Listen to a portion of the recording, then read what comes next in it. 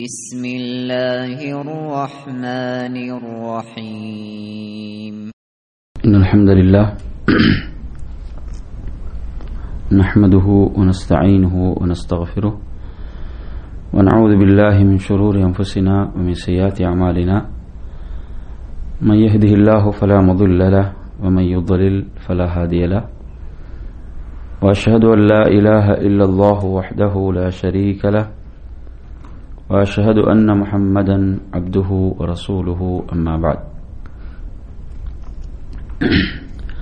يا أيها الذين آمنوا اتقوا الله حق تقاته ولا تموتن إلا وأنتم مسلمون يا أيها الناس اتقوا ربكم الذي خلقكم من نفس واحدة وخلق منها زوجها وبث منهما رجالا كثيرا ونساء واتقوا الله الذي تساءلون به والأرحام إن الله كان عليكم رقيبا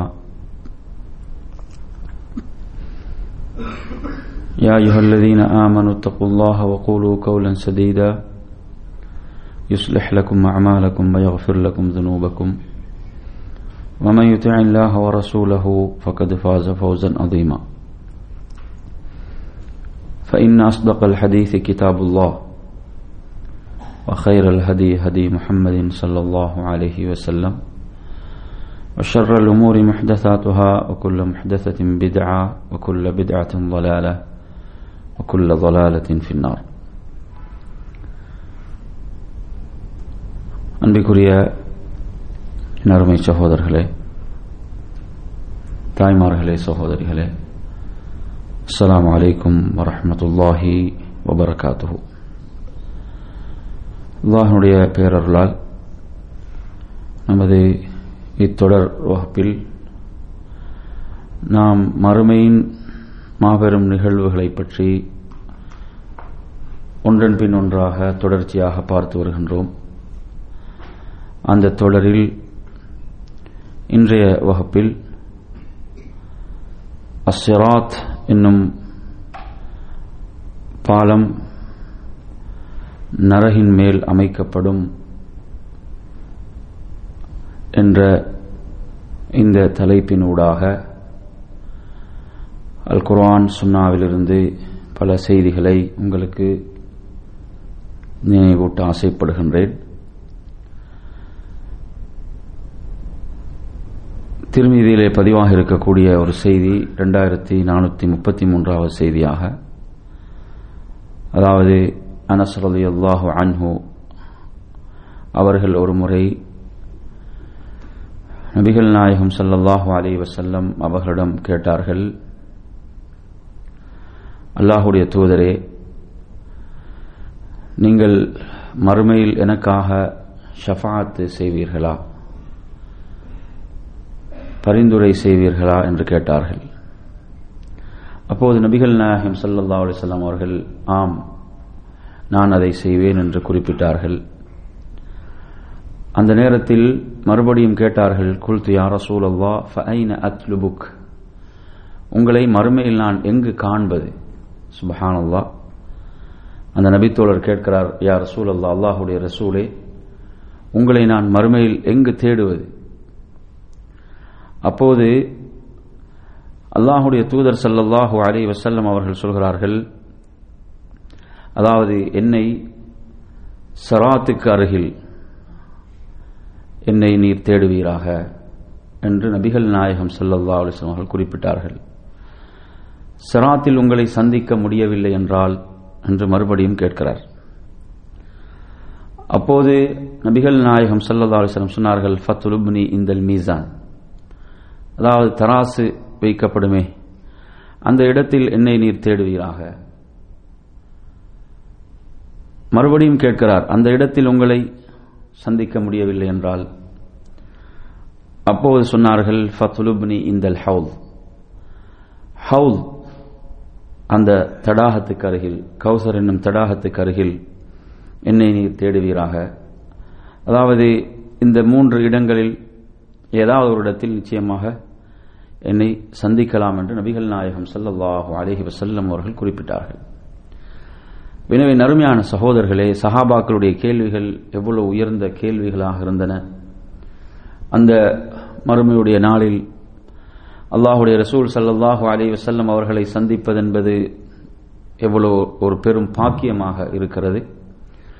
அப்ப இந்த செய்தியில் சொல்லப்படுகின்ற அமைப்பில் தான் மறுமையில் இடம்பெறும் என்பதும் அல்ல. இதில் முதலாவது சிராத் சொல்லப்படுகிறது, இரண்டாவது மீசான் சொல்லப்படுகிறது, மூன்றாவது ஹவுல் சொல்லப்படுகிறது. இந்த செய்தியில் ரசூலுல்லாஹி ஸல்லல்லாஹு அலைஹி வஸல்லம் அவர்கள் 3 இடங்களை குறிப்பிட்டார்கள். அப்படித்தான் அறிஞர்கள் இதை விளக்குவார்கள். மாற்றமாக இதே அடிப்படையில் தான் அமையும் என்பது அல்ல என்பதை நாம் புரிந்து கொள்ள வேண்டும்.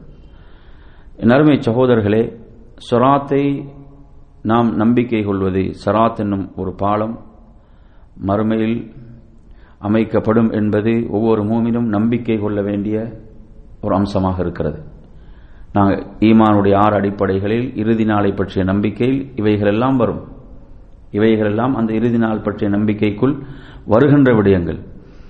எனவே ஸிராத்தை பற்றிய நம்பிக்கை என்பது ஒவ்வொரு மூமினுடைய உள்ளத்திலும் இருக்க வேண்டிய ஒரு நம்பிக்கை. என்றால் இவைகளெல்லாம் மறைவான விடயங்கள். நாம் மறைவானவற்றை நம்பக்கூடியவர்கள் தான் மூமின்கள். இமாம் இப்னுல் குதாமா ரஹிமஹுல்லா அவர்கள் சொல்கின்ற போது, தனது லம்அத்துல் இஅ்திகாத் என்ற நூலிலே சொல்கின்ற போது, வஸ்ஸிராத்து ஹக்குன், ஸிராத் என்பது உண்மையானதாகும். அதை நல்லவர்கள் என்ன செய்வார்கள்? அதை கடந்து வெற்றி பெறுவார்கள். பாவிகள் என்ன செய்வார்கள்? அதிலே அவர்கள் சருகி நரகில் விழுவார்கள் என்று சொல்கிறார்கள்.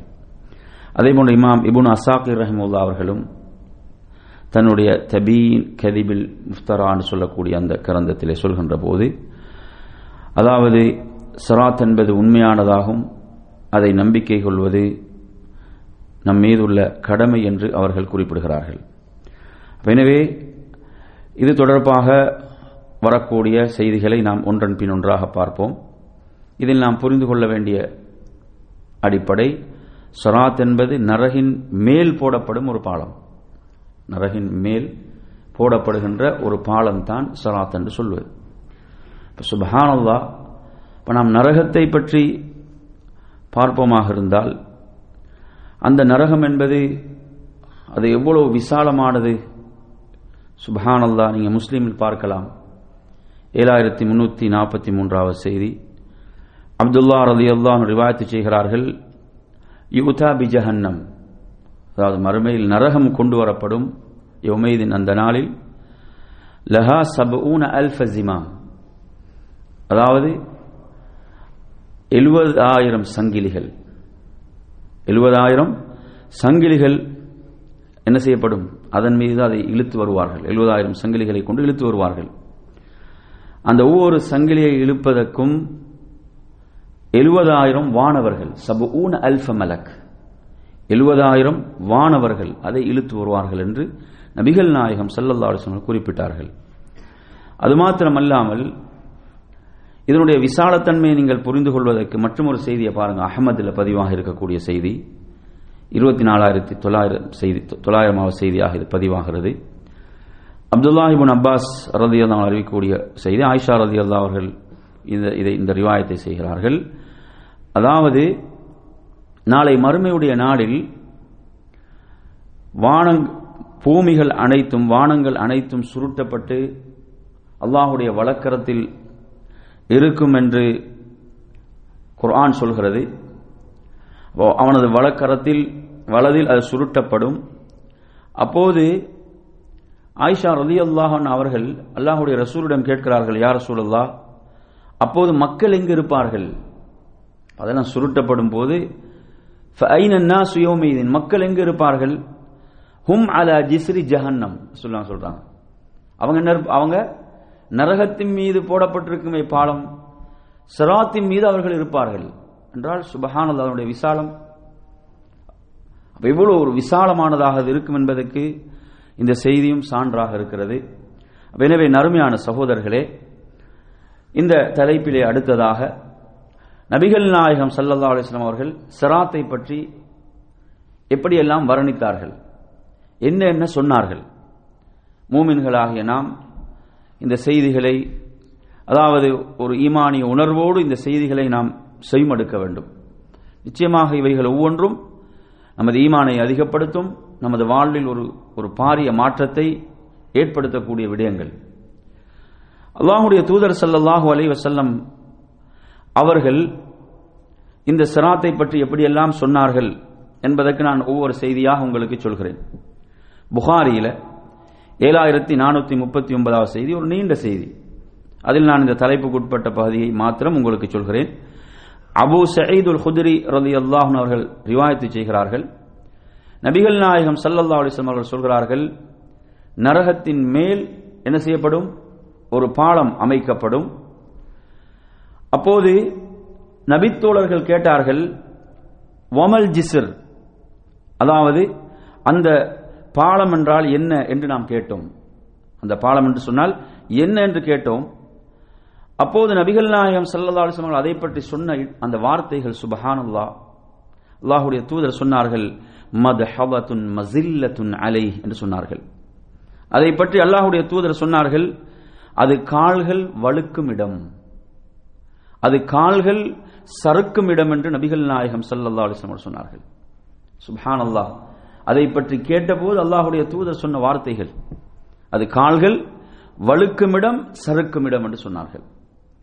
அல்லாஹ் தஆலா அல் குர்ஆனிலே சொல்கிறான், யுஸப்பித்துல்லாஹு அல்லதீன ஆமனு பில் கௌலி ஸாபித் ஃபில் ஹயாத்தி துன்யா வ ஃபில் ஆகிரா. அல்லாஹ் தான் மூமின்களை அந்த உறுதியான வார்த்தையை கொண்டு பலப்படுத்துகிறான். பில் கௌலி ஸாபித், அந்த உறுதிமிக்க வார்த்தையை கொண்டு அல்லாஹ் தான் மூமின்களை இந்த உலகத்திலும் மறுமையிலும் பலப்படுத்துகிறான். நாம் அல்லாஹ்விடத்தில் உறுதிக்காக பிரார்த்திக்க வேண்டும். எந்த இடங்களில் கால்கள் சருகுமோ அந்த இடத்தில் உறுதிக்காக நாம் அல்லாஹ்விடம் பிரார்த்திக்க வேண்டும். அல்லாஹு தஆலா அவன் பலப்படுத்துவதாக சொல்கிறான். இதன் மூலம் அந்த உறுதிமிக்க வார்த்தைகள் லா இலாஹ இல்லல்லாஹ், இதில் நாம் எவ்வளவு உறுதியானவர்களாக இருக்கிறோமோ, ஏகத்துவத்தில் ஓரிரை கொள்கையில் எந்த அளவு நாம் உறுதிமிக்கவர்களாக இருக்கிறோமோ அந்த அளவு அல்லாஹு தஆலா அனைத்து இடங்களிலும், நமது ரூஹ் உடலை விட்டு பிரிகின்ற இடம், மன்னரை, கபருடைய வாழ்க்கை, கபரிலிருந்து எழுப்பப்படுதல், மஹ்ஷரிலே நிறுத்தப்படுதல், விசாரணை, ஸிராத், இப்படி ஒவ்வொரு இடங்களிலும் அல்லாஹ் என்ன செய்வான்? மூமின்களை பலப்படுத்துவான். எனவே நறுமையான சகோதரர்களே, இதை சொல்லிவிட்டு நபிகள் நாயகம் ஸல்லல்லாஹு அலைஹி வஸல்லம் அவர்கள் இன்னும் அதை பற்றி எப்படியெல்லாம் வர்ணித்தார்கள் என்று பாருங்கள். அவர்கள் சொன்னார்கள், அதாவது ஹதாதீஃபு வ கலாலிபு வ ஹஸகத்துன் முஃப்லதஹத்துன் லஹா ஷௌகத்துன் உஃபைஃபா தகூனு பினஜ்த் யுகாலு லஹா அஸ்ஸஅதான். அல்லாஹ்வுடைய தூதர் ஸல்லல்லாஹு அலைஹி வஸல்லம் அவர்கள் சொல்கிறார்கள், அதாவது அதன் மீது இரும்பு கொக்கிகள், அந்த பாலத்தின் மீது அதன் மீது இரும்பு கொக்கிகளும் அதே போன்று அகன்ற நீண்ட நீளமான முட்களும் இருக்கும். அந்த முட்கள் எப்படி இருக்கும் என்றால் வளைந்ததாக இருக்கும். நஜித் பகுதியிலே முளைக்கக்கூடிய, அதாவது கருவேல மரத்தினுடைய முட்களை போன்று இருக்கும் என்று நபிகள் நாயகம் ஸல்லல்லாஹு அலைஹி வஸல்லம் அவர்கள் சொன்னார்கள். எனவே நறுமையான சகோதரர்களே, இந்த செய்தி எல்லாம் வஹீன் ஊடாக அல்லாஹ்வுடைய தூதர் ஸல்லல்லாஹு அலைஹி வஸல்லம் அவர்கள் சொல்லக்கூடியவைகள். அப்ப ஸிராத் அது எப்படி இருக்கும், அது எவ்வளவு பயங்கரமானது என்பதை அல்லாஹ்வுடைய ரசூல் ஸல்லல்லாஹு அலைஹி வஸல்லம் சொல்கிறார்கள். முஸ்லிமுடைய 503வது செய்தியில் ஹுதைஃபா ரலியல்லாஹு அன்ஹு அறிவிக்கிறார்கள், அல்லாஹ்வுடைய தூதர் சொன்னார்கள், வஃபி ஹாஃபத இஸ்ஸிராத் கலாலிப் முஅல்லகத்துன் மஅமூரத்துன் பிஆഖதி மன் உமிரத் பிஹி. அந்த பாலத்தினுடைய இரு ஓரங்களிலும் கொக்கிகள் மாட்டப்பட்டிருக்கும். கொக்கிகள் மாட்டப்பட்டிருக்கும். அவைகளுக்கு என்ன கட்டளையிடப்பட்டிருக்கும் என்று சொன்னால், சிலரை பிடிக்குமாறு ஏவப்பட்டிருக்கும். அல்லாஹு தஆலா அவைகளுக்கு எப்படி கட்டளை பிறப்பித்திருப்பான் என்றால், சிலரை பிடிக்குமாறு அவைகளுக்கு ஏவப்பட்டிருக்கும். நறுமையான சகோதரர்களே, நபிகள் நாயகம் ஸல்லல்லாஹு அலைஹி வஸல்லம் அவர்கள் சொல்லக்கூடிய வார்த்தைகள். அதே போன்று மற்றும் ஒரு ரிவாயத்திலே அல்லாஹ்வுடைய தூதர் ஸல்லல்லாஹு அலைஹி வஸல்லம் சொல்கின்ற போது, இது முஸ்லிமுடைய 469வது செய்தியாக இது இடம்பெறுகிறது. அதில் ரசூலுல்லாஹி ஸல்லல்லாஹு அலைஹி வஸல்லம் அவர்கள் அந்த கொக்கிகளை பற்றி சொல்கின்ற போது, அதாவது அந்த கருவேல மரத்தினுடைய சாதான் முட்களை போன்று அது இருக்கும் என்று சொல்லிவிட்டு கேட்கிறார்கள், அந்த மரத்தை நீங்கள் பார்த்திருக்கிறீர்களா? அல்லாஹ்வுடைய தூதர் ஸல்லல்லாஹு அலைஹி வஸல்லம் சஹாபாக்கள் ஆம் யா ரசூலுல்லாஹ் என்று சொல்கிறார்கள். அல்லாஹ்வுடைய தூதர் ஸல்லல்லாஹு அலைஹி வஸல்லம் சொன்னார்கள், அந்த கொக்கிகள் கருவேல மரத்தினுடைய முல்லை போன்றிருக்கும். ஆயினும் அதனுடைய விசாலம், அதனுடைய பருமன் இருக்கிறதே, அதை அல்லாஹுவை தவிர வேறு யாரும் அறிய மாட்டார்கள். அவ்வளவு அது பிரமாண்டமானதாக அவைகள் இருக்கும். நாம் வெறுமனே இந்த உலகத்துடைய முட்களை போன்ற அவைகளை கற்பனை செய்துவிடக் கூடாது. அல்லாஹ் தான் அதனுடைய விசாலத்தை அறிந்தவன் என்று நபிகள் நாயகம் ஸல்லல்லாஹு அலைஹி வஸல்லம் அவர்கள் குறிப்பிட்டார்கள். எனவே நறுமையான சகோதரர்களே, இந்த செய்திகள் எல்லாம் எதை நமக்கு சொல்கிறதென்றால், அந்த சிராத் எப்படிப்பட்டது, அந்த சிராத்தை பற்றி ரசூலுல்லாஹி அவர்கள் வர்ணித்த செய்திகள் தான் இதில் இடம்பெற்றுக் கொண்டிருக்கின்றன. அதேபோன்று முஸ்லிமுடைய 473வது செய்தியில் நீங்கள் பார்க்கலாம். அபூ சயீதுல் குத்ரி ரலியல்லாஹு அன்ஹு கூறிய செய்தியில் அவர்கள் அதிலே என்ன சொல்கிறார்கள் என்று சொன்னால், அபூ சயீதுல் குத்ரி ரலியல்லாஹு அன்ஹு சொல்கிறார்கள், பலகனி, அதாவது எனக்கு கிடைத்த செய்தி, எனக்கு எட்டிய செய்தி என்னவென்று சொன்னால், அன்னல் ஜிஸ்ர அதக்கு மின ஷஅரா வ அஹத்து மின ஸைஃப் என்று சொன்னார்கள். அந்த பாலம் என்பது முடியை விட மெல்லியது, முடியை விட மெல்லியது, வாளை விட கூர்மையானது. எனவே இதெல்லாம் இல்முல் கைப், மறைவான விஷயங்கள். இது அல்லாஹ் அவன் நாடியவாறு செய்யக்கூடியவன். அவன் யாவற்றின் மீதும் பேராற்றல் மிக்கவன். அவன் எப்படி வேண்டுமானாலும் அதை அமைப்பான். அப்ப நாம் என்ன செய்ய வேண்டும்? குர்ஆன் சுன்னாவுடைய செய்திகள், சுன்னாவுடைய ஆதாரபூர்வமான செய்திகள் என்றால் அவற்றை நாம் ஈமான் கொள்ள வேண்டும், நம்பிக்கை கொள்ள வேண்டும். ஏன்? இவைகள் மறைவான விடயங்களாக இருந்து கொண்டிருக்கின்றன.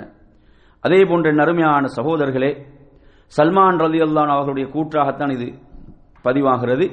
அவர்கள் சொல்கிறார்கள், மீசான் மறுமையிலே வைக்கப்படும், அதாவது வானங்கள் பூமி அதில் வைக்கப்பட்டாலும் அதைவிட அது விசாலமானதாக இருக்கிறது. அப்போது மலக்குகள் கேட்கிறார்கள், யா ரப், இதை யாரை நிறுப்பதற்கு இவைகள், லிமன் யஸினு ஹாதா, இதில் எவைகள் நிறுக்கப்படும்? அல்லாஹ் என்ன சொல்கிறான், எனது படைப்பினங்களில் விரும்பியவர்களை நான் இதிலே நிறுப்பேன். அப்போது மலக்குகள் சொல்வார்கள், சுப்ஹானக், நீ தூய்மையானவன், பரிசுத்தமானவன், உன்னை எப்படி வணங்க வேண்டுமோ அப்படி நாம் வணங்கவில்லை என்று அவர்கள் தங்களுடைய பணிவை வெளிப்படுத்துவார்கள்.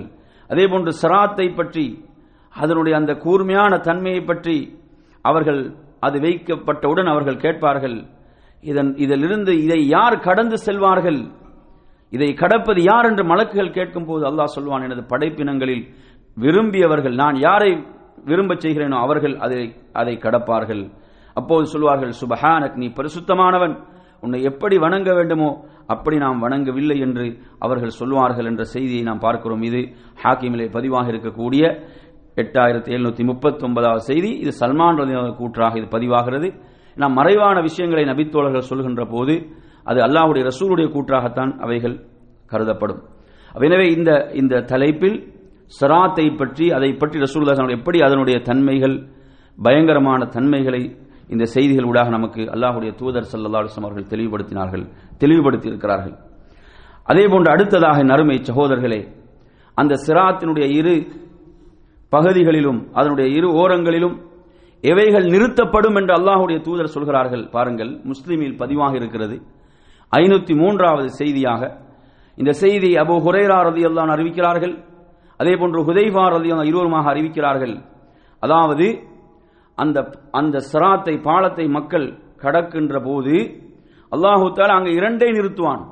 என்ன அவைகள் இரண்டு? அல் அமானா வர் ரஹீம். அதனுடைய வலப்புறமும் இடப்புறமும் அமானிதமும் இரத்த உறவும் நிறுத்தப்படும். சுப்ஹானல்லாஹ்.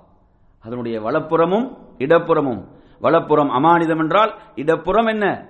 அல்லாஹு தஆலா படைத்தானே உறவு, அந்த இரத்த உறவு, அது அங்கு இருக்கும், அந்த இரண்டும் இருக்கும். இமாம் இப்னு ஹஜர் ரஹிமஹுல்லாஹ் அவர்கள் சொல்கின்ற போது சொல்கிறார்கள், ஏன் இவைகள் இந்த இரண்டும் நிறுத்தப்படும் என்று சொன்னால், லிஇஸமி ஷஅனிஹிமா, இந்த ரெண்டும் அவ்வளவு முக்கியமானவைகள். அமானிதம் என்பதும் ரஹீம், அந்த உறவு, இரத்த உறவு என்பதும் இரண்டும் மிக முக்கியமானவைகள். அப்ப எனவே அந்த இரண்டையும் ஏன் அல்லாஹ் நிறுத்துகிறான்? மனிதர்கள் அதை கடந்து செல்லும் போது அவைகள் என்ன சொல்லும்? எமக்கு நிறைவேற்ற வேண்டிய கடமைகளை இவர் சரியாக நிறைவேற்றினார், இவர் நம்பிக்கையோடு நடந்து கொண்டார். அமானிதம் விஷயத்தில், அமானிதம் என்றால் எல்லா பொறுப்புகளும், அமானிதம் என்றால் என்ன? அவருக்கு உலகில் வழங்கப்பட்ட எல்லா பொறுப்புகளையும் அது குறிக்கும். அப்ப அந்த பொறுப்புகளில் எல்லாம் அவர் நம்பிக்கையோடு நடந்து கொண்டார் என்று அமானிதம் சொல்லும். அதே போன்று அந்த ரஹீம், அந்த இரத்த உறவு என்பது என்ன செய்யும்?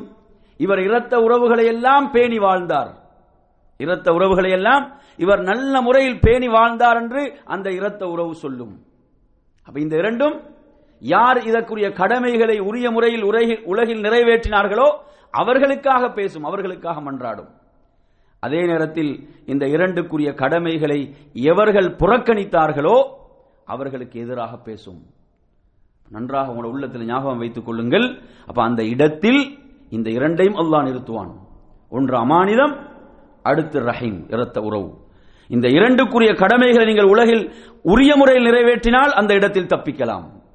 இல்லையா அந்த இடத்தில் ஒருவர் என்ன செய்ய, எவ்வளவு ஒரு நெருக்கடியான ஒரு சூழல். கொஞ்சம் நினைத்து பாருங்கள், எப்படி தப்புவது என்ற சூழல் இருக்கக்கூடிய நேரத்தில் இவைகள் இரண்டும் ஒருவருக்கு எதிராக வருமாக இருந்தால் என் அருமையான சகோதரர்களை அந்த நிலைமையை கொஞ்சம் எண்ணி பாருங்கள்.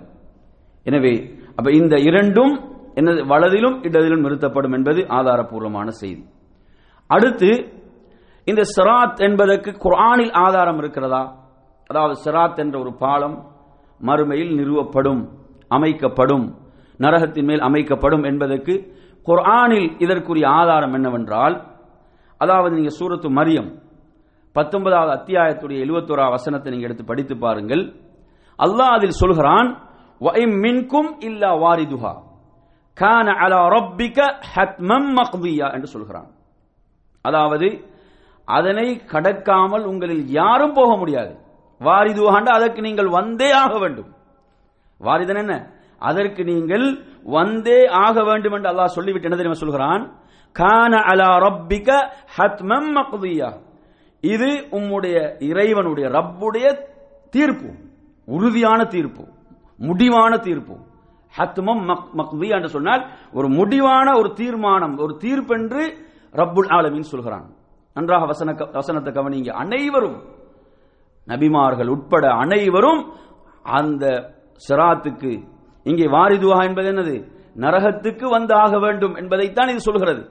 நரகத்துக்கு வந்தே ஆக வேண்டும். என் அருமை சகோதரர்களே, சும்ம நுனஜ்ஜில் லதீன தகவ் வ நதரு ஸாலிமீன ஃபீஹா ஜிஸியா. அல்லாஹ் சொல்கிறான், அதன் பிறகு தக்வாவுடன் பயபக்தியுடன் யார் இருந்தார்களோ அவர்களை நாம் பாதுகாப்போம், ஈடேற்றுவோம், அவர்களை பாதுகாப்போம். அதே நேரத்தில் அநியாயம் செய்தவர்கள், அநியாயக்காரர்கள் அந்த நரகத்தில் முழந்தாளிட்டவர்களாக அவர்களை விட்டு விடுவோம் என்று ரப்புல் ஆலமீன் சொல்கிறான். நறுமையான சகோதரர்களே, சுப்ஹானல்லாஹ், இந்த வசனம் இருக்கிறதே, நீங்க எடுத்து பார்த்தீங்கன்னா நிறைய அதிகமானவர்களுடைய வாழ்க்கையிலே பெரும் மாற்றத்தை ஏற்படுத்திய குர்ஆன் வசனம் இது. இந்த வசனம், அதாவது நம் முன் சென்ற எவ்வளவு சிறந்த நன்மக்கள் அவர்களை இரவு முழுக்க நின்று வணங்க செய்த வசனம் இது. அவர்கள் இரவு முழுவதும் வணக்கத்தில் கழித்த வசனம், சாதாரணமான வசனம் அல்ல. என் அருமையான சகோதரர்களே, பலருடைய வாழ்க்கையில் சிரிப்பை தடுத்த வசனம் இது. அதே போன்று உலகத்துடைய இன்பங்களை எல்லாம் தடுத்த வசனம் இது. இமாம் இப்னு கஸீர் ரஹிமஹுல்லாஹ் அவர்கள் சொல்கிறார்கள், அபா மைஸரா என்று சொல்லக்கூடிய ஒருவரை பற்றி சொல்கிறார்கள், ஒரு நல்ல மனிதரை பற்றி சொல்கிறார்கள். அவர் இரவிலே தூங்கச் செல்வார். இரவிலே தூங்கச் செல்கின்ற போது அவர் எப்படி சொல்வார் என்று சொன்னால், அதாவது எனது தாய் என்னை பெற்றெடுக்காமல் இருந்திருக்க வேண்டுமே என்று சொல்லி அழுவார். எனது தாய் என்னை பெற்றெடுக்காமல் இருந்திருக்க வேண்டுமே என்று அழுவார். அப்போது கேட்கப்படும், மா யுபுகீக அபா மைஸரா, அபு மைஸராவை ஏன் நீங்கள் அழுகின்றீர்கள்? சொல்வார்கள், அக்பரனல்லாஹ் அன வாரிதுஹா, அல்லாஹ் குர்ஆனிலே சொல்கிறான் நீங்கள் நரகத்துக்கு வந்தே ஆக வேண்டும் என்று சொல்கிறான். ஆனால் அதிலிருந்து வெளியாவதை சொல்லவில்லை. அதிலிருந்து நான் வெளியேறுவேனா என்பது சொல்லப்படவில்லை. நான் நரகத்துக்கு சென்றே ஆக வேண்டும் என்று ரப்புல் ஆலமீன் சொல்கிறான். இந்த வசனத்தை தான் சொல்கிறார்கள். அதிலிருந்து நான் வெளியேற்றப்படுவேனா என்பது குறிப்பிடப்படவில்லை. அதே போன்று அப்துல்லாஹ் இப்னு முபாரக் ரஹிமஹுல்லாஹ் அவர்கள் ஹஸனுல் பஸ்ரி ரஹிமஹுல்லாஹ்வுடைய ஒரு செய்தியை சொல்கிறார்கள். அதாவது அவர்கள் ஒரு முறை ஒருவரிடம் கேட்கிறார்கள், அல்லாஹு தஆலா சொல்கிறானே, எப்படி நீங்கள் நரகத்துக்கு வந்தே ஆக வேண்டும் என்று சொல்கிறானே, அப்ப நீங்க நரகத்துக்கு சென்றுதானே ஆக வேண்டும்? அவர் ஆம் என்று சொல்கிறார்.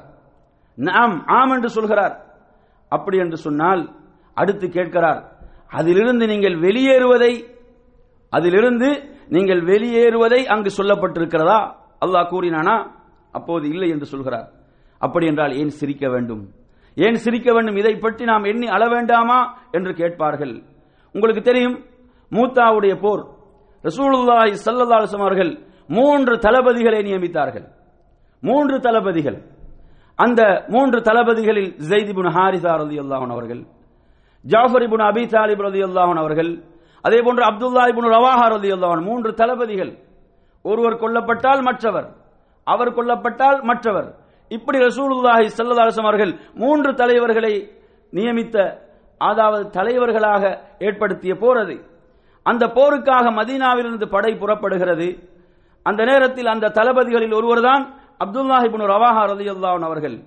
அவர்கள் அந்த நேரத்தில் அழுதார்கள். அவர்கள் அந்த நேரத்தில் விடைபெற்று செல்கின்ற போது அழுதார்கள். அப்போது கேட்டார்கள், ஏன் நீங்கள் அழ வேண்டும், எதற்காக அழுகின்றீர்கள்? அப்போது அவர் சொல்கிறார், அமா வல்லாஹ் மா பி ஹுப்பித் துன்யா, நான் இந்த உலகத்தை நேசித்து உலகத்துடைய நேசத்துக்காக நான் அழவில்லை. அதே போன்று நான் உங்களை பிரிகிறேனே, இதை எண்ணியும் நான் அழவில்லை. நான் அழுவதெல்லாம் அல்லாஹ்வுடைய ரசூல் ஸல்லல்லாஹு அலைஹி வஸல்லம் அவர்கள் குர்ஆனுடைய ஒரு வசனத்தை ஓத நான் கேட்டிருக்கிறேன். அந்த வசனத்தை எண்ணி நான் அழுகிறேன்.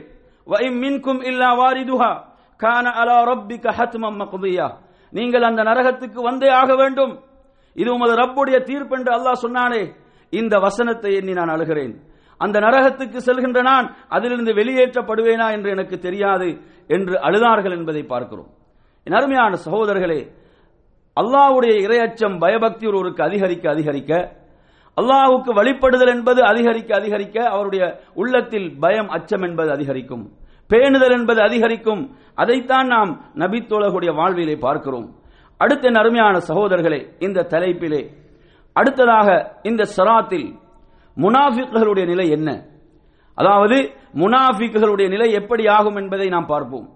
என் அருமை சகோதரர்களை, நாம் சென்ற வகுப்புகளில் படித்த ஒரு விஷயம்தான், அதாவது யார் யார் யாரை வணங்கினார்களோ அவர்களை பின்பற்றி சென்று அப்படியே நரகில் அவர்கள் தள்ளப்பட்டு விடுவார்கள். அவங்க சொல்வதெல்லாம் அல்லாஹ் கேட்பான், உங்களுக்கு என்ன தேவை என்று கேட்பான். அவர்கள் சொல்வார்கள், அதிஷ்னா, நாம் தாகத்தோடு இருக்கிறோம், தண்ணீர் தான் தேவை என்று சொல்வார்கள். சுப்ஹானல்லாஹ். அந்த நாளில் அல்லாஹு தஆலா கேட்கின்ற போது, எங்களுக்கு தண்ணீர் தான் தேவை, நாம் தாகத்தோடு இருக்கிறோம் என்று சொல்வார்கள்.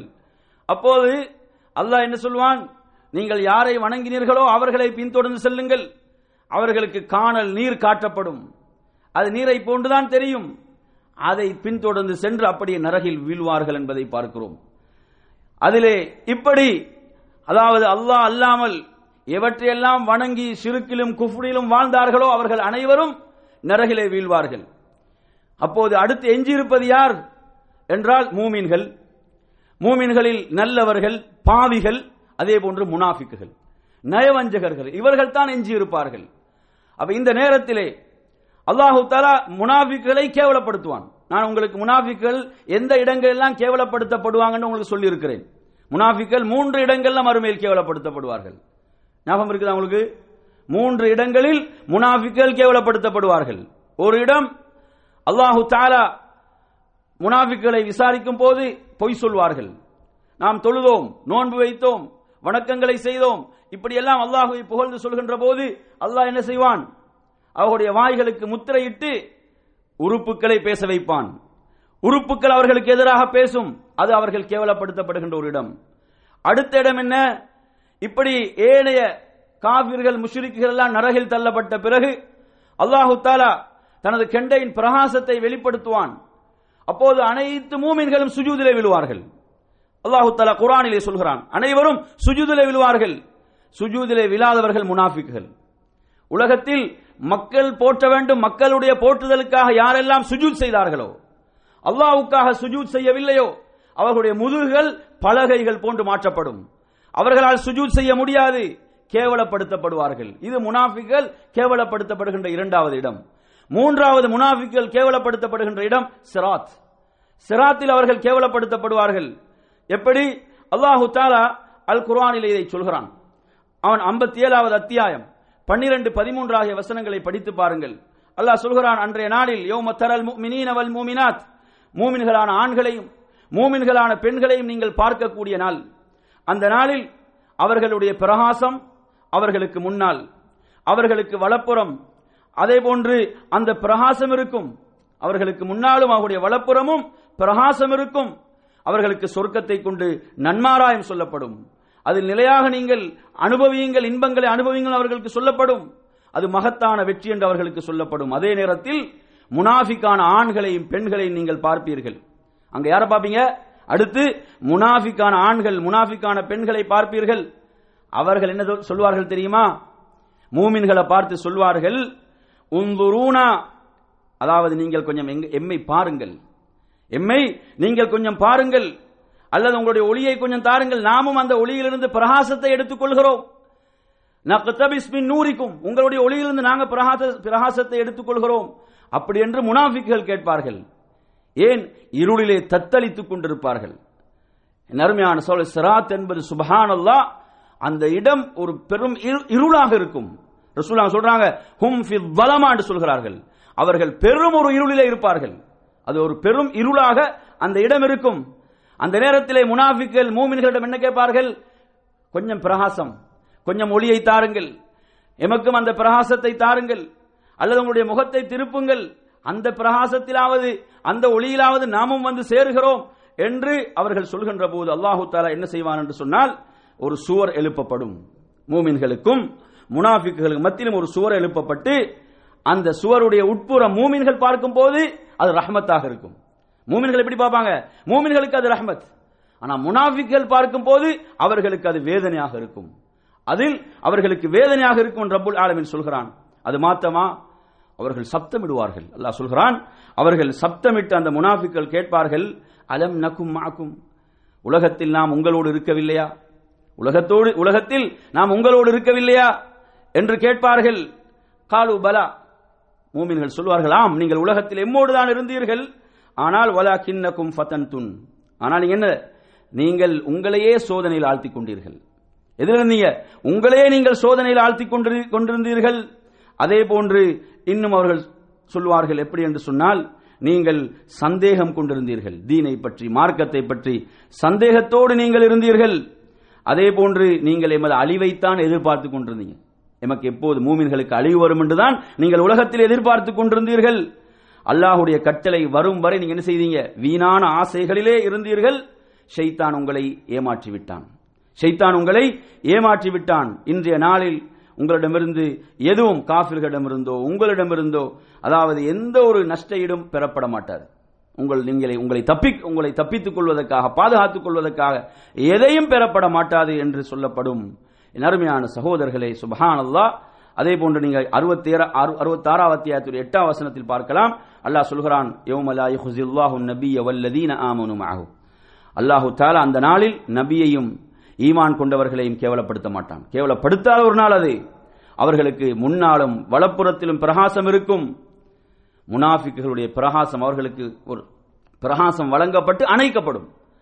அணைக்கப்பட்டவுடன் சுப்ஹானல்லாஹ், மூமின்கள் எப்படி துஆ செய்வாங்க தெரியுமா? ரப்பனா அத்மிம் லனா நூரனா வக்ஃபிர் லனா இன்னக அலா குல்லி ஷைஇன் கதீர், எமது ரப்பே, எமது பிரகாசத்தை முழுமையாக ஆக்குவாயாக, எம்மை மன்னிப்பாயாக, நீ யாவற்றின் மீதும் பேராற்றல் மிக்கவன். அருமையான சகோதரர்களே, முஸ்லிமில் நீங்கள் பார்க்கலாம், 489வது செய்தியாக ஜாபிர் இப்னு அப்துல்லாஹ் ரலியல்லாஹு அறிவிக்கக்கூடிய செய்தியில் அல்லாஹ்வுடைய தூதர் சொன்னார்கள், சும்ம யத்ஃபஉ நூருல் முனாஃபிகீன், பிறகு முனாஃபிக்குகளுக்கு வழங்கப்பட்ட அந்த பிரகாசம் அணைக்கப்படும். முனாஃபிக்குகளுடைய வேலை என்னது? உலகத்தில் நீங்க பாத்தீங்கன்னா அல்லாஹ் என்ன சொல்றான்? யுகாதிஊன் அல்லாஹ், அவங்க அல்லாஹ்வை ஏமாற்ற நினைக்கிறார்கள். அவங்க என்ன நினைக்கிறாங்க? அல்லாஹ்வை ஏமாற்ற நினைக்கிறார்கள். அவர்கள் தங்களை தாங்களே ஏமாற்றிக் கொள்கிறார்கள். அது போன்று மறுமையில் அல்லாஹ் அவர்களை ஏமாற்றுவான். அல்லாஹ் என்ன செய்வான்? எப்படி உலகத்தில் இவர்கள் ஏமாற்ற நினைத்தார்களோ, மூமின்களையும் அல்லாஹ்வுடைய ரசூலையும் அல்லாஹ்வுடைய மார்க்கத்தையும் அல்லாஹையும் இவர்கள் எப்படி ஏமாற்ற நினைத்தார்களோ, அதுபோன்று மறுமையில் இவர்கள் ஏமாற்றப்பட்டு கேவலப்படுத்தப்படுவார்கள். இவர்களுக்கு ஒரு பிரகாசம் வழங்கப்படும், அந்த பிரகாசம் அணைக்கப்படும். அந்த இருள அந்த பிரகாசம் அணைக்கப்பட்டால் அவர்கள் வீழ்வதெங்க? நரகில் தான் வீழ்வார்கள். ஏன்? நரகத்துக்கு மேல் தான் அந்த பாலம் போடப்படும், சிராத் போடப்படும். எனவே நறுமையான சகோதரர்களே, இவர்கள் கேவலப்பட்டு என்ன செய்வார்கள்? நரகிலே வீழ்வார்கள். இது முனாஃபிக்குகளுடைய நிலையாக இருக்கிறது. அடுத்த நறுமையான சகோதரர், இந்த தலைப்பிலே, அதாவது சிராத்தை எப்படி கடப்பார்கள், அல்லாஹ்வுடைய தூதர் அதை எப்படி சொல்றாங்க, அந்த வார்த்தைகளை, அந்த சிராத்தை ஒவ்வொருவரும் அதை கடக்கக்கூடிய அந்த விதம், அதை பற்றி ரசூலுல்லாஹ் வர்ணிக்கிறாங்க. சுப்ஹானல்லாஹ். என் அருமையான சகோதரர்களே, நான் இப்போது கூறிய அதே செய்தியில, முஸ்லிமுடைய 489வது செய்தியில அல்லாஹ்வுடைய தூதர் சொல்கிறார்கள், சும்ம யன்ஜுல் முஃமினூன், பிறகு மூமின்கள் என்ன செய்வாங்க, அதிலிருந்து வெற்றி பெறுவார்கள். அந்த பெரும் நெருக்கடி, சோதனை, சராத்தில் இருந்து அவங்க என்ன செய்வாங்க, அவர்கள் வெற்றி பெறுவார்கள், ஈடேற்றம் பெறுவார்கள். அந்த ஈடேற்றம் பெறக்கூடியவர்களில் முதல் சாரார் யார் என்று சொன்னால், அவங்க ரசூலுல்லாஹ் சொல்றாங்க, வுஜூஹும், அவர்களுடைய முகம் எப்படி என்றால் கல் கமரி லைலத்தல் பத்ர், அதாவது முழு பௌர்ணமியுடைய இரவில் எப்படி சந்திரன் பிரகாசமாக காட்சி அளிக்குமோ அதுபோன்ற அந்த முகங்கள் பிரகாசமாக இருக்கும். அவங்களுடைய எண்ணிக்கை 70,000, 70,000 பேர். லா யுஹாசபூன், எந்த விசாரணையும் இன்றி சொர்க்கம் நுழையக்கூடியவர்கள். அவர்கள் என்ன செய்வார்கள், முதலில் அதை கடப்பார்கள் என்று நபிகள் நாயகம் ஸல்லல்லாஹு அலைஹி வஸல்லம் சொன்னார்கள். யா அல்லாஹ், அந்த உயர்ந்த கூட்டத்தில் எம்மை ஆக்கி அருள்வாயாக என்று நாம் பிரார்த்திக்க வேண்டும். என் அருமையான சகோதரர்களே, அப்ப எனவே அங்கு சுப்ஹானல்லாஹ், ஒருவருடைய பட்டம், பதவி, அந்தஸ்து, உலகினுடைய செல்வாக்கு, அவருடைய குடும்ப பின்னணி, இதை எதுவும் அங்கு இல்லை. அங்கு ஒன்றே ஒன்றுதான், அவர்களுடைய அமல்கள். அவர்களுடைய அமல்கள் தான் அங்கு அவர்களை என்ன செய்யும், அவர்களை அங்கு முன்னேறச் செய்யும். அவர்களை அந்த அமல்கள் தான் இழுத்து செல்லும் என்பதை நபிகள் நாயகம் ஸல்லல்லாஹு அலைஹி வஸல்லம் அவர்கள் சொல்கிறார்கள். என் அருமையான சகோதரர்களை, புகாரியுடைய 806வது செய்தியில் நீங்க பார்க்கலாம். அபூ ஹுரைரா ரலியல்லாஹு அறிவிக்கக்கூடிய செய்தியில் ரசூலுல்லாஹி ஸல்லல்லாஹு அலைஹி வஸல்லம் சொல்கிறார்கள், ஒவ்வொரு நபியும் தனது சமுதாயத்தோடு அந்த சிராத்தை கடப்பார்கள், அந்த பாலத்தை கடப்பார்கள். அதை சொல்லிவிட்டு சொல்கிறார்கள், அவ்வாறு கடந்து செல்பவர்களில் நானே முதலானவனாக இருப்பேன் என்று ரசூலுல்லாஹ் சொல்றாங்க. நான் தான் முதன்மையானவனாக இருப்பேன் என்று அல்லாஹ்வுடைய தூதர் ஸல்லல்லாஹு அலைஹி வஸல்லம் சொன்னார்கள். மற்றொரு ரிவாயத்தில் புகாரியில் 7437வது செய்தியை நீங்க பார்க்கலாம். அதில் சொல்கிறார்கள், நானும் எனது சமுதாயமும் தான் முதலில் கடப்போம் என்று சொல்றாங்க. சுப்ஹானல்லாஹ். நானும் எனது சமுதாயம், எனது உம்மத்தும் தான் அதை முதலில் கடப்பவர்களாக இருப்போம் என்று அல்லாஹ்வுடைய ரசூல் ஸல்லல்லாஹு அலைஹி வஸல்லம் அவர்கள் குறிப்பிட்டார்கள். என் அருமையான சகோதரர்களே, மற்றொரு ரிவாயத்தை நீங்க பார்க்கலாம். முஸ்லிமுடைய 742வது செய்தி, சௌபான் ரலியல்லாஹு அறிவிக்கக்கூடிய செய்தி. அதாவது யூத அறிஞர், ஒரு யூத அறிஞன் அல்லாஹ்வுடைய ரசூலிடம் வந்து, அதாவது யா முஹம்மது என்று அழைக்கின்ற போது சௌபான் கடுமையாக அவரை தள்ளி விடுகிறார்கள். அப்போது அந்த யூத அறிஞர் சொல்கிறான், அவருடைய குடும்பத்தில் அவருக்கு என்ன பெயர் வைத்தாங்களோ அந்த பெயரை கொண்டுதான் அவரை அழைத்தேன், முஹம்மது என்று அழைத்தேன் என்று அவன் சொல்கிறான். அந்த நேரத்தில் ரசூலுல்லாஹி ஸல்லல்லாஹு அலைஹி வஸல்லம், நான் சில கேள்விகளை உம்மிடம் கேட்க வந்திருக்கிறேன், கேட்கலாமா என்று கேட்டபோது அல்லாஹ்வுடைய தூதர் திருப்பி கேட்கிறாங்க, அவைகளுக்கு பதில் அளித்தால் உமக்கு ஏதாவது பயன் தருமா? நான் அந்த கேள்விகள், நீர் கேட்கக்கூடிய கேள்விகளுக்கு பதில் அளித்தால் உமக்கு ஏதாவது பயன் தருமா? அப்போது அவன் சொல்கிறான், நான் அதை செவியேற்பேன். சுப்ஹானல்லாஹ். அந்த உள்ளங்களுக்கு அல்லாஹ் திரையிட்டு விட்டான். கேட்க வரக்கூடிய செய்திகள் ஒரு ரசூலை தவிர வேறு யாருக்கும் சொல்ல முடியாத செய்திகள். அப்படியான செய்திகளை கேட்டு கூட அவங்க என்ன செய்யல, ஈமான் கொள்ளவில்லை என்பதை பார்க்கிறோம். அப்போது ரசூலுல்லாஹ் சொன்னாங்க, சல், கேள். அப்போது அவர் அந்த யூத அறிஞன் கேட்கிறான், ஐன யகூனு நாஸ் யௌம துபத்தலுல் அர்து கைரல் அர்தி வஸ்ஸமாவாத், வானங்களும் பூமியும் வேறு வானங்களாக வேறு பூமியாக மாற்றப்படுகின்ற அந்த மறுமையில் மக்கள் எங்கு இருப்பார்கள் என்று அவன் கேட்டான். அப்போது ரசூலுல்லாஹ் சொன்னாங்க, ஹும் ஃபில் துல்மதி தூனல் ஜிஸ்ர் என்று சொன்னாங்க. சிராத்துக்கு பக்கத்தில், சிராத்துக்கு அருகில் மக்கள் இருளில் இருப்பார்கள். ஹும் ஃபில் துல்மதி தூனல் ஜிஸ்ர் என்று அல்லாஹ்வுடைய தூதர் சொன்னார்கள். இருள், இங்க நீங்க பாத்தீங்கன்னா இருளில் இருப்பாங்க ரசூலுல்லாஹ் சொல்றாங்க. அதே போன்று அடுத்து அவன் ஒரு கேள்வி கேட்கிறான், ஃபமன் அவ்வலுன் நாசி இஜாஸா, அதாவது சிராத்தை முதலில் கடப்பவர்கள் யார்? அந்த சிராத்தை முதலில் கடப்பவர்கள் யார் என்று கேட்டபோது சொன்னார்கள், ஃபுகராஉல் முஹாஜிரீன், அதாவது ஏழை முஹாஜிர்கள், ஏழையாக இருந்து ஹிஜ்ரத் செய்தவர்கள். இதை பொறுத்தவரை அறிஞர்கள் சொல்கிறார்கள், மக்காவிலிருந்து மதீனாவுக்கு ஹிஜ்ரத் செய்தவர்களையும் இது குறிக்கும். அதே போன்று மக்காவிலிருந்து ஹபஷாவுக்கு செய்த ஹிஜ்ரத்தையும் குறிக்கும். அதற்கு பின்னர் யாரெல்லாம் இஸ்லாத்துக்காக, அல்லாஹ்வுடைய மார்க்கத்துக்காக ஏழ்மையிலிருந்து ஹிஜ்ரத் செய்தார்களோ அந்த அனைவரையும் இது குறிக்கும். அனைவருக்கும் இந்த சிறப்பு கிடைக்கும். எனவே ரசூலுல்லாஹ் சொல்றாங்க, ஃபுகராஉல் முஹாஜிரீன், ஏழை முஹாஜிர்கள் அதை முதலிலே கடப்பார்கள் என்று அல்லாஹ்வுடைய தூதர் ஸல்லல்லாஹு அலைஹி வஸல்லம் சொன்னார்கள்.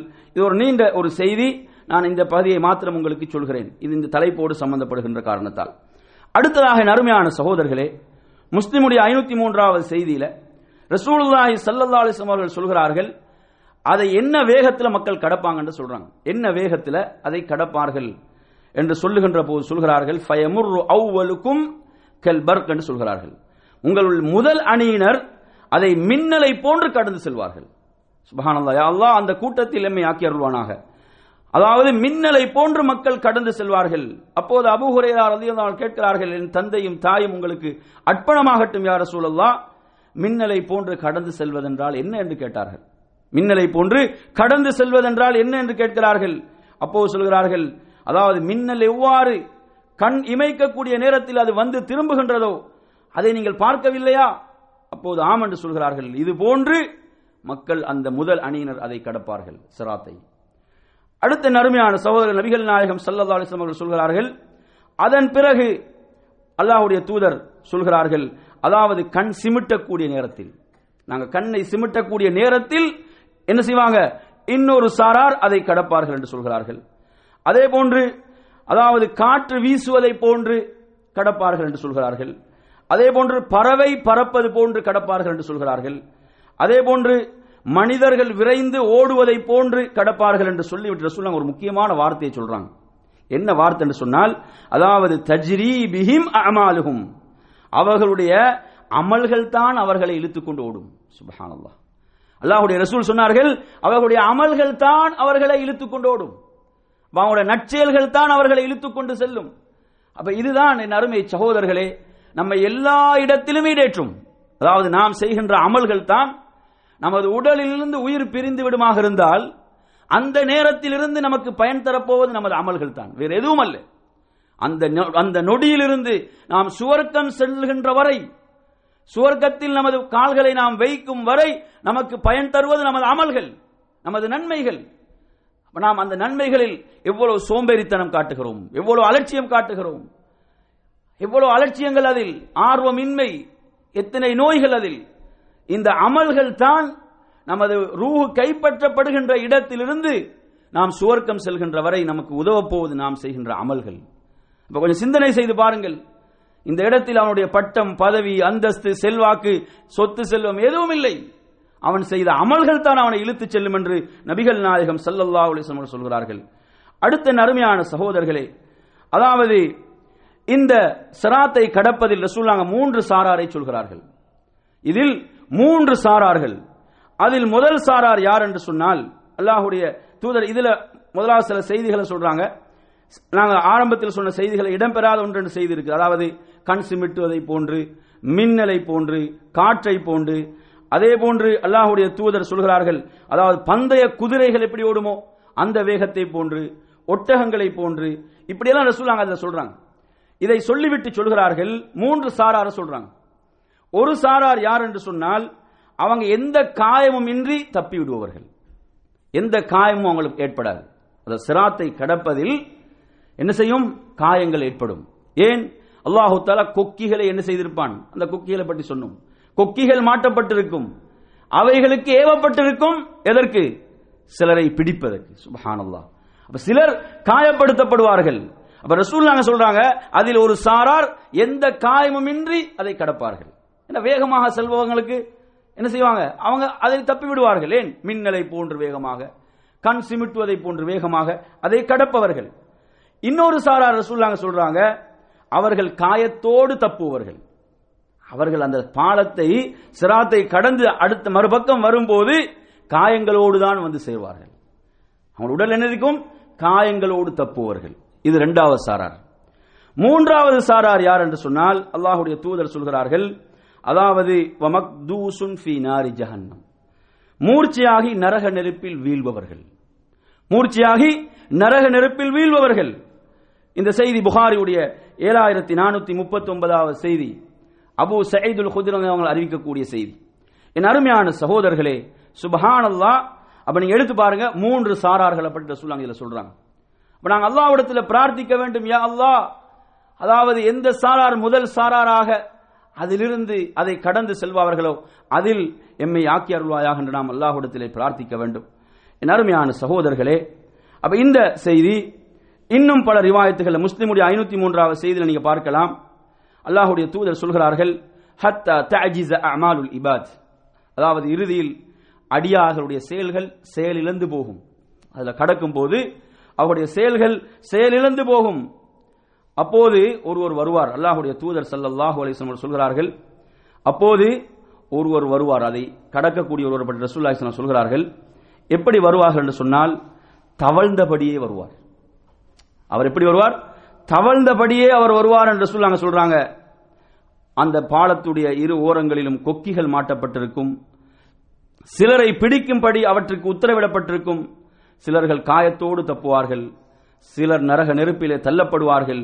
அப்ப என் அருமையான சகோதரர்களை, இந்த உலகத்தில் அவருடைய செயல்களுக்கு ஏற்பதான் அதை அந்த சிராத்தை கடப்பார்கள், தவழ்ந்த நிலையிலும் கடப்பார்கள்.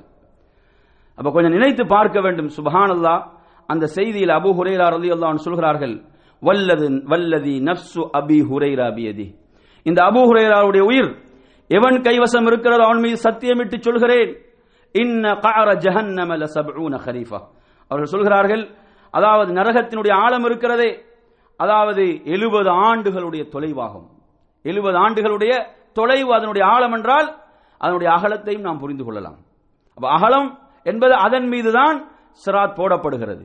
அப்ப எனவே நறுமையான சகோதரர்களே, அப்ப இதை அவர்கள் குறிப்பிடுகிறார்கள். மற்றும் ஒரு செய்தியில் புகாரி நீங்க 7437 செய்தியில பார்க்கலாம். அபூ ஹுரைரா ரலியல்லாஹு அறிவிக்கக்கூடிய செய்தியில் ரசூலுல்லாஹ் சொல்றாங்க, துஹ்தஃபுன் நாஸ பிஅமாலிஹிம், அதாவது மக்களில் சிலர் தம் செயல்களால் அழிந்து விடுவார்கள். பாவங்கள், மக்களில் சிலர் தம் செயல்களால் அழிந்து விடுவார்கள் என்றால் நரகில் வீழ்வார்கள், நரகில் அவர்கள் வீழ்வார்கள். அல்லாஹ்வுடைய தூதர் அதிலே சொல்கிறார்கள், இன்னும் சிலர் என்ன செய்யப்படுவார்கள், அதாவது அந்த கொக்கியுடைய பிடிகளால் பிடித்து நரகத்தில் தள்ளப்படுவார்கள் என்று நபிகள் நாயகம் ஸல்லல்லாஹு அலைஹி வஸல்லம் அவர்கள் குறிப்பிடுகிறார்கள். எனவே நறுமையான சகோதரர்களே, அந்த சிராத்தை கடப்பது என்பது அவரவருடைய செயல்களுக்கு ஏற்ப அதை கடப்பார்கள் என்பதை அல்லாஹ்வுடைய ரசூல் ஸல்லல்லாஹு அலைஹி வஸல்லம் அவர்கள் சொல்கிறார்கள். அதிலே அதாவது மூமின்கள் அவருடைய ஈமானுக்கு ஏற்ப செயல்களுக்கு ஏற்ப இமாம் இப்னுல் கய்யிம் ரஹிமஹுல்லாஹ் சொல்கிறார்கள், இந்த உலகத்தில் அவரவர் பார்த்து கொள்ளட்டும், அவரவருடைய நன்மைகளில் மார்க்கத்தில் அவங்க எவ்வளவு வேகமாக இருக்கிறார்களோ அந்த அளவு வேகமாக சிராத்தை கடக்கலாம். ஆனா இந்த உலகத்தில் நாங்கள் என்னது, மார்க்கத்தில் ஆமை வேகத்தில் இருந்து கொண்டு அங்கு மின்னல் போன்று கடப்பதற்கு முடியாது. இங்கு நாங்கள் மார்க்க விஷயங்கள் என்னது, ஆமை வேகத்தில் இருந்து கொண்டு மின்னல் வேகத்தில் கடப்பதற்கு நாம் என்ன செய்யக்கூடாது, கனவு காணக்கூடாது. எனவே நாம் வஸ்ஸாபிகூன், அல்லாஹ் சொல்கிறானே முந்தியவர்கள், முந்தியவர்கள் என்றால் நன்மையிலும் மார்க்கத்திலும் இபாதத்திலும் முந்தியவர்கள், நாம் முந்தக்கூடியவர்களாக இருக்க வேண்டும். இன்று நீங்க ஒரு தொழுகை எடுத்து பாருங்க, ஒரு தொழுகை எடுத்து பார்த்தால் எத்தனை வகையான மக்களை நாம் பார்க்கலாம். அதானுக்கு முன்னாலே தொழுகையிலே வந்து பள்ளியிலே அமர்ந்தவர்கள் இருக்கிறார்கள், அதானுக்கு முன்னரே வந்து அமர்ந்து விடுவார்கள். இன்னும் சிலர் அதான் கேட்கும் போது வருவார்கள், இன்னும் சிலர் அதான் முடிந்தவுடன் வந்து முன் சுன்னத்துகளை தொழுவார்கள், இன்னும் சிலர் இமாம் தக்பீரை கட்டும் போது வருவார்கள், இன்னும் சிலர் ஒரு ரகாத், இன்னும் சிலர் இரண்டாவது, இன்னும் சிலர் மூன்றாவது, இன்னும் சிலர் நான்காவது, இன்னும் சிலர் ஜமாத் முடிந்த பிறகு, இன்னும் சிலர் வீட்டில், இன்னும் சிலருக்கு தொழுகை இல்லை. பார்க்கிறோம் படித்தரங்கள். இந்த உலகத்தில் எப்படி அவர்கள் மார்க்கத்தில் என்ன படித்தரத்தில் இருக்கிறார்களோ அதே நிலைதான் மறுமையிலும். எனவே நறுமையான சகோதரர்களே, நாம் இவற்றை நமது சிந்தனைக்கு எடுக்க வேண்டும். அடுத்ததாக இந்த தலைப்பிலே நான் உங்களுக்கு சொல்லுகின்ற செய்தி என்னவென்று சொன்னால், உங்களுக்கு சொன்னேன் சிராத் என்பது ஒரு பெரும் இருள். அந்த இருளில் அல்லாஹு தஆலா மூமின்களுக்கு பிரகாசத்தை வழங்குவான் என்று சொன்னேன். அந்த பிரகாசத்தை பொறுத்தவரையில் சிலருடைய பிரகாசம் எப்படி என்று சொன்னால் அது ஒரு மலையை போன்ற பிரகாசம் அவர்களுக்கு வழங்கப்படும். அந்த இருள்ல நீங்க பாருங்க, இருளில் பிரகாசம் அதிகமாக இருந்தால் என்ன செய்யலாம், வேகமாக செல்லலாம். இன்னும் சிலருக்கு பிரகாசம் என்பது எப்படி என்று சொன்னால் ஒரு சிறிய ஒரு அளவு பிரகாசமாக இருக்கும், ஒரு தேனியுடைய அந்த எடையுடைய அளவுக்கு பிரகாசமாக இருக்கும். அதே போன்று இன்னும் சிலருக்கு அதைவிட ஒரு சிறிய பிரகாசம், அவங்களோட விரல் நுனியிலிருந்து ஒரு பிரகாசம் வெளிப்படும். அல்லாஹ்வுடைய தூதர் சொல்றாங்க, அந்த பிரகாசம் அது வெளிப்படும் போது அவர் ஒரு காலை வைப்பாரு, அது அணையும் போது நின்று விடுவார். திரும்ப அது என்ன செய்யும், அந்த பிரகாசம் வெளிப்படும் போது காலை வைப்பார். இப்படியும் கடப்பார்கள். இதெல்லாம் ஆதாரபூர்வமான செய்திகள்.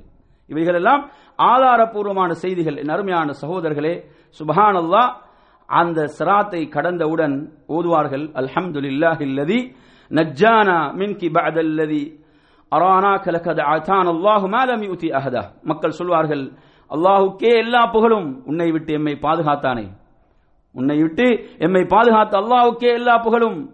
அதாவது யாருக்கும் வழங்காத சிறப்பை அல்லாஹ் எமக்கு வழங்கினான் என்று மக்கள் பிரார்த்திப்பார்கள் என்று நபிகள் நாயகம் ஸல்லல்லாஹு அலைஹி வஸல்லம் அவர்கள் குறிப்பிடுகிறார்கள். எனவே நறுமையான சகோதரர்களே, இதிலே அடுத்ததாக இறுதியாக இந்த தலைப்பிலே இருக்கக்கூடிய 2 தலைப்புகள். ஒன்று என்னவென்று சொன்னால், அந்த இடத்தில் நபிமார்களுடைய துஆ, மலக்குகளுடைய துஆ, இது தொடர்பாக வரக்கூடிய ஹதீஸ்கள். நீங்க புகாரில 806வது செய்தியாக பார்க்கலாம். அபூ ஹுரைரா ரலியல்லாஹு அறிவிக்கிறார்கள், அதாவது வலா யதகல்லமு யௌமைதின் அஹதுன் இல்ல ருசுல், அதாவது அந்த நாளில் யாரும் பேசுவதற்கு அனுமதிக்கப்பட மாட்டார்கள். பொதுவாக மறுமையுடைய நாளே அதுதான். அங்கு யாரும் பேசுவதற்கு அனுமதிக்கப்பட மாட்டார்கள். இல்ல ருசுல், நபிமார்களை ரசூல்மார்களை தவிர வேறு யாரும் பேச முடியாது. ஆனால் இந்த சிராத், இந்த இடத்தில் ரசூல்மார்களுடைய நபிமார்களுடைய அந்த வார்த்தைகள், அவங்க 3 வார்த்தைகளை தான் பேசுவார்கள். சுப்ஹானல்லாஹ். பேசுவதற்கு அனுமதிக்கப்பட்ட நபிமார்கள் கூட அவர்கள் சொல்கின்ற வார்த்தைகள் சுப்ஹானல்லாஹ், அல்லாஹும்ம சல்லிம் சல்லிம், இந்த 3 வார்த்தைகளை தான் பேசுவார்கள். நபிமார்கள் சொல்லக்கூடிய வார்த்தைகள் 3. அல்லாஹும்ம சல்லிம் சல்லிம், யா அல்லாஹ் பாதுகாத்து விடு, யா அல்லாஹ் காப்பாற்றி விடு, யா அல்லாஹ் காப்பாற்றி விடு என்றுதான் நபிமார்கள் பேசுவார்கள். 3 வார்த்தைகள் தான் அவர்களுக்கு கூட பேசுவதற்கு அனுமதிக்கப்படும். என் அருமையான சகோதரர்களை, முஸ்லிமுடைய 472வது செய்தி, நான் ஆரம்பத்தில் சொன்ன செய்தி, அபூ சயீதுல் குத்ரி அறிவிக்கக்கூடிய செய்தி. அதாவது நரகத்துக்கு மேல் பாலத்தை போடப்படும். அந்த நேரத்தில் அல்லாஹ்வுடைய தூதர் ஸல்லல்லாஹு அலைஹி வஸல்லம் சொல்கிறார்கள், அங்கிருந்து சொல்கின்ற வார்த்தைகள், அதிலே மற்றொரு ரிவாயத்தில் வருகிறது, வநபியுக்கும் காயிமுன் அல சிராத், உங்களுடைய நபி சிராத்தின் மீது இருப்பார். அல்லாஹ்வுடைய தூதர் சொல்றாங்க, உங்களுடைய நபி சிராத்தின் மீது இருந்தவராக சொல்லக்கூடிய வார்த்தைகள் ரப்பி சல்லிம் சல்லிம், 3 வார்த்தைகள் தான். இதைத்தான் ரசூலுல்லாஹ் சொல்லுவாங்க, ரப்பே காப்பாற்றி விடு, காப்பாற்றி விடு என்று சொல்லி தனது உம்மத்துக்காக என்ன செய்வார்கள், நபிகள் நாயகம் ஸல்லல்லாஹு அலைஹி வஸல்லம் பிரார்த்திப்பார்கள். மற்றும் ஒரு ரிவாயத்தில் வருகிறது, வல் அன்பியா, நபிமார்கள் சிராத்துடைய 2 பகுதிகளிலும் இருந்து அவங்க சொல்லக்கூடிய வார்த்தைகள் அல்லாஹும்ம சல்லிம் சல்லிம். அஸ்-சுன்னா இப்னு அபி ஆசிம் என்ற கிரந்தத்தில் 634வது செய்தியாக இது பதிவாகிறது.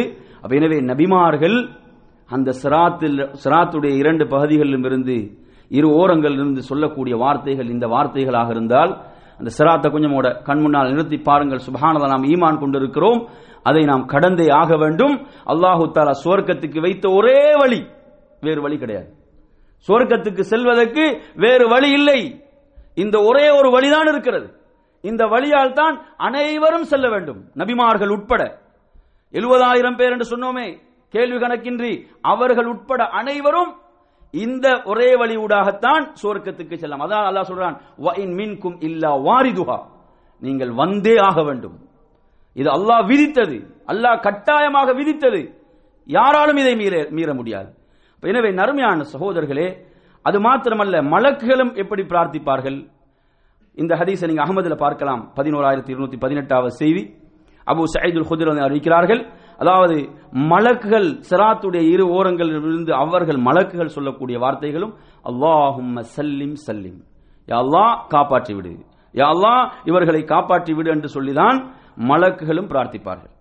என் அருமை சகோதரர்களே, இந்த தலைப்பிலே சிராத்தை இறுதியாக கடக்கக்கூடிய மனிதர், அதாவது சிராத்துல இறுதியாக அந்த சிராத்தை கடந்து வருவாரே, அவரை பற்றி ரசூலுல்லாஹ் என்ன சொல்றாங்கன்னு பாருங்க. அந்த மனிதரை பற்றி ரசூலுல்லாஹ் சொல்கிறார்கள். இந்த செய்தி ஹாக்கிம்ல 8519வது செய்தியாக பதிவாகிறது. இது அப்துல்லாஹ் இப்னு மஸ்ஊத் அவர்களுடைய கூற்றாக பதிவாகிறது. என்றால் இது கைபியத்தான விஷயம் என்ற காரணத்தால் சஹாபாக்களுடைய கூற்று அல்லாஹ்வுடைய ரசூலுடைய கூற்றாகத்தான் இங்கு பார்க்கப்படும். அதாவது அதில் இறுதியாக கடந்து வருகின்ற அந்த மனிதர் எப்படி என்று சொன்னால், அவரது வயிற்றின் மீது இழுபட்டவராக என்ன செய்வார், அப்படித்தான் அவர் வருவார். அப்படி வந்து அந்த சிராத்தை அவர் கடக்கின்ற போது அல்லாஹ்விடத்தில் கேட்பார், யா அல்லாஹ், என்னை நீ ஏன் இப்படி ஆக்கினாய். வயிற்றிலே அவர் என்னது, அந்த வயிற்றிலே கீறல்கள் ஏற்பட அதிலே அப்படி தவழ்ந்தவராக அவர் வந்து சேர்கிறார். அல்லாஹ்விடத்தில் அவர் கேட்பார்.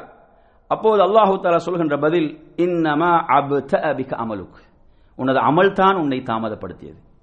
அல்லாஹ் சொல்கின்ற பதில், நீ செய்த உலகில் செய்த காரியங்கள், நன்மைகள் குறைவானது, அதுதான் உன்னை தாமதப்படுத்தியது என்று சொல்வான் என்பதை பார்க்கிறோம். என் அருமையான சகோதரர்களே, அதே போன்று மற்றும் ஒரு செய்தியில் நீங்க பார்க்கலாம். இது அஹ்மதுடைய 3714வது செய்தி. அதாவது சுவர்க்கத்துக்கு இறுதியாக நுழையக்கூடிய மனிதர், சுவர்க்கத்துக்கு இறுதியாக நுழையக்கூடிய மனிதர் அவர் எப்படி சிராத்தை கடப்பார் என்பதை ரசூலுல்லாஹ் சொல்றாங்க. சில பொழுதுகளில் தவழ்ந்தவராக அப்படி கை சருகி விழுவாரு, திரும்ப எழுவாரு, திரும்ப கை சருகி விழுவாரு. என்ன செய்யும், அதாவது அந்த நெருப்புடைய அகோரம் சில இடங்களை என்ன செய்யும், கரித்திருக்கும். காயங்களோடு தான் இவர் என்ன செய்வார், இவர் அந்த சிராத்தை கடப்பார். அந்த சிராத்தை கடந்து சுப்ஹானல்லாஹ் அதை திரும்பி பார்த்து சொல்வார், தபாரக்கல்லதி நஜ்ஜானி மின்க் லகத் அதானி அல்லாஹு மா லம் யூதி அஹதன் மினல் அவ்வலீன வல் ஆகிரீன். அதாவது உன்னை விட்டு என்னை பாதுகாத்த அந்த அல்லாஹ் அவன் பாக்கியத்துக்குரியவன், யாருக்கும் வழங்காததை எனக்கு அந்த ரப்புல் ஆலமீன் வழங்கினான் என்று அல்லாஹ்வை புகழ்வான் என்பதை பார்க்கிறோம். என் அருமையான சகோதரர்களே, அதே போன்று புகாரியுடைய 7439 செய்தியில் நீங்கள் பார்க்கலாம். அதாவது இறுதியிலே அவர்களில் கடுமையாக சிலர்கள் எப்படி சொன்னார், கடுமையாக இழுத்து செல்லப்படுவார்கள். அந்த நிலையில் தான் சிராத்தை கடப்பார்கள் என்று நபிகள் நாயகம் ஸல்லல்லாஹு அலைஹி வஸல்லம் அவர்கள் குறிப்பிட்டார்கள். எனவே நறுமையான சகோதரர்களே, இதில் உள்ள மிகப்பெரிய ஹிக்மத், நுட்பம் என்ன? அல்லாஹு தஆலா அதாவது சுவர்க்கத்துக்கு செல்பவர்களுக்கு நரகத்தின் மீது ஒரு பாலத்தை போட்டு அதை கடந்துதான் சொர்க்கத்துக்கு செல்ல வேண்டும் என்ற நியதியை ரப்புல் ஆலமீன் அந்த சுன்னாவை வழிமுறை ஏன் ஏற்படுத்தினான் என்று சொன்னால், அந்த நரகம் எவ்வளவு பயங்கரமானது என்பதை ஒவ்வொருவரும் கண்டுகொள்ள வேண்டும். அந்த நரகம் எவ்வளவு பயங்கரமானது என்பதை ஒவ்வொருவரும் உணர வேண்டும், அதை பார்க்க வேண்டும். அதனூடாக சுவர்க்கத்துடைய இன்பங்கள் எவ்வளவு உயர்ந்தது என்பதை அவன் அனுபவிக்க வேண்டும். அதற்காக ரப்புல் ஆலமீன் ஏற்படுத்தியது. இந்த உலக வாழ்க்கையில கூட நீங்க எடுத்து பாருங்க, இன்பங்கள் என்பது எப்போது, துன்பங்கள் இருந்தால்தான் இன்பங்களை அனுபவிக்கலாம். துன்பமே இல்லை என்றால் இன்பத்தை அனுபவிக்க முடியாது இல்லையா? உங்களுக்கு ஒரு நல்ல ஒரு தூக்கம் என்று சொன்னால், ஒரு டயர்ட் இருந்தால் வரக்கூடிய தூக்கம் இன்பமாக இருக்கும். ஏன்? அது ஒரு துன்பத்துக்கு பிறகு வருகிறது. அப்போ ஒரு துன்பத்துக்கு பிறகுதான் இன்பம் இன்பமாக இருக்கும். அதுபோன்று ரப்புல் ஆலமீன் சுவர்க்கத்துடைய இன்பங்கள், அந்த இன்பங்களை அனுபவிப்பதற்கு முன்னால் எவ்வளவு நரகம் பயங்கரமானது, கொடுமையானது என்பதை ஒவ்வொருவரும் உணர வேண்டும் என்பதற்காக ரப்புல் ஆலமீன் இந்த ஹிக்மத்தை ஏற்படுத்தி இருக்கிறான். எனவே நறுமையான சகோதரர்களே, சுப்ஹானல்லாஹ், நாம் அந்த சிராத்தில் மின்னலை போன்று அந்த 70,000 பேர் என்ற அந்த முதன்மையான கூட்டத்தில் உள்ளவர்களாக மாற வேண்டும் என்று சொன்னால், நாம் உலகில் நன்மைகளில் போட்டி போட வேண்டும், நன்மைகளில் முந்தி செல்ல வேண்டும், நன்மைகளில் ஆர்வமாக செயல்பட வேண்டும்.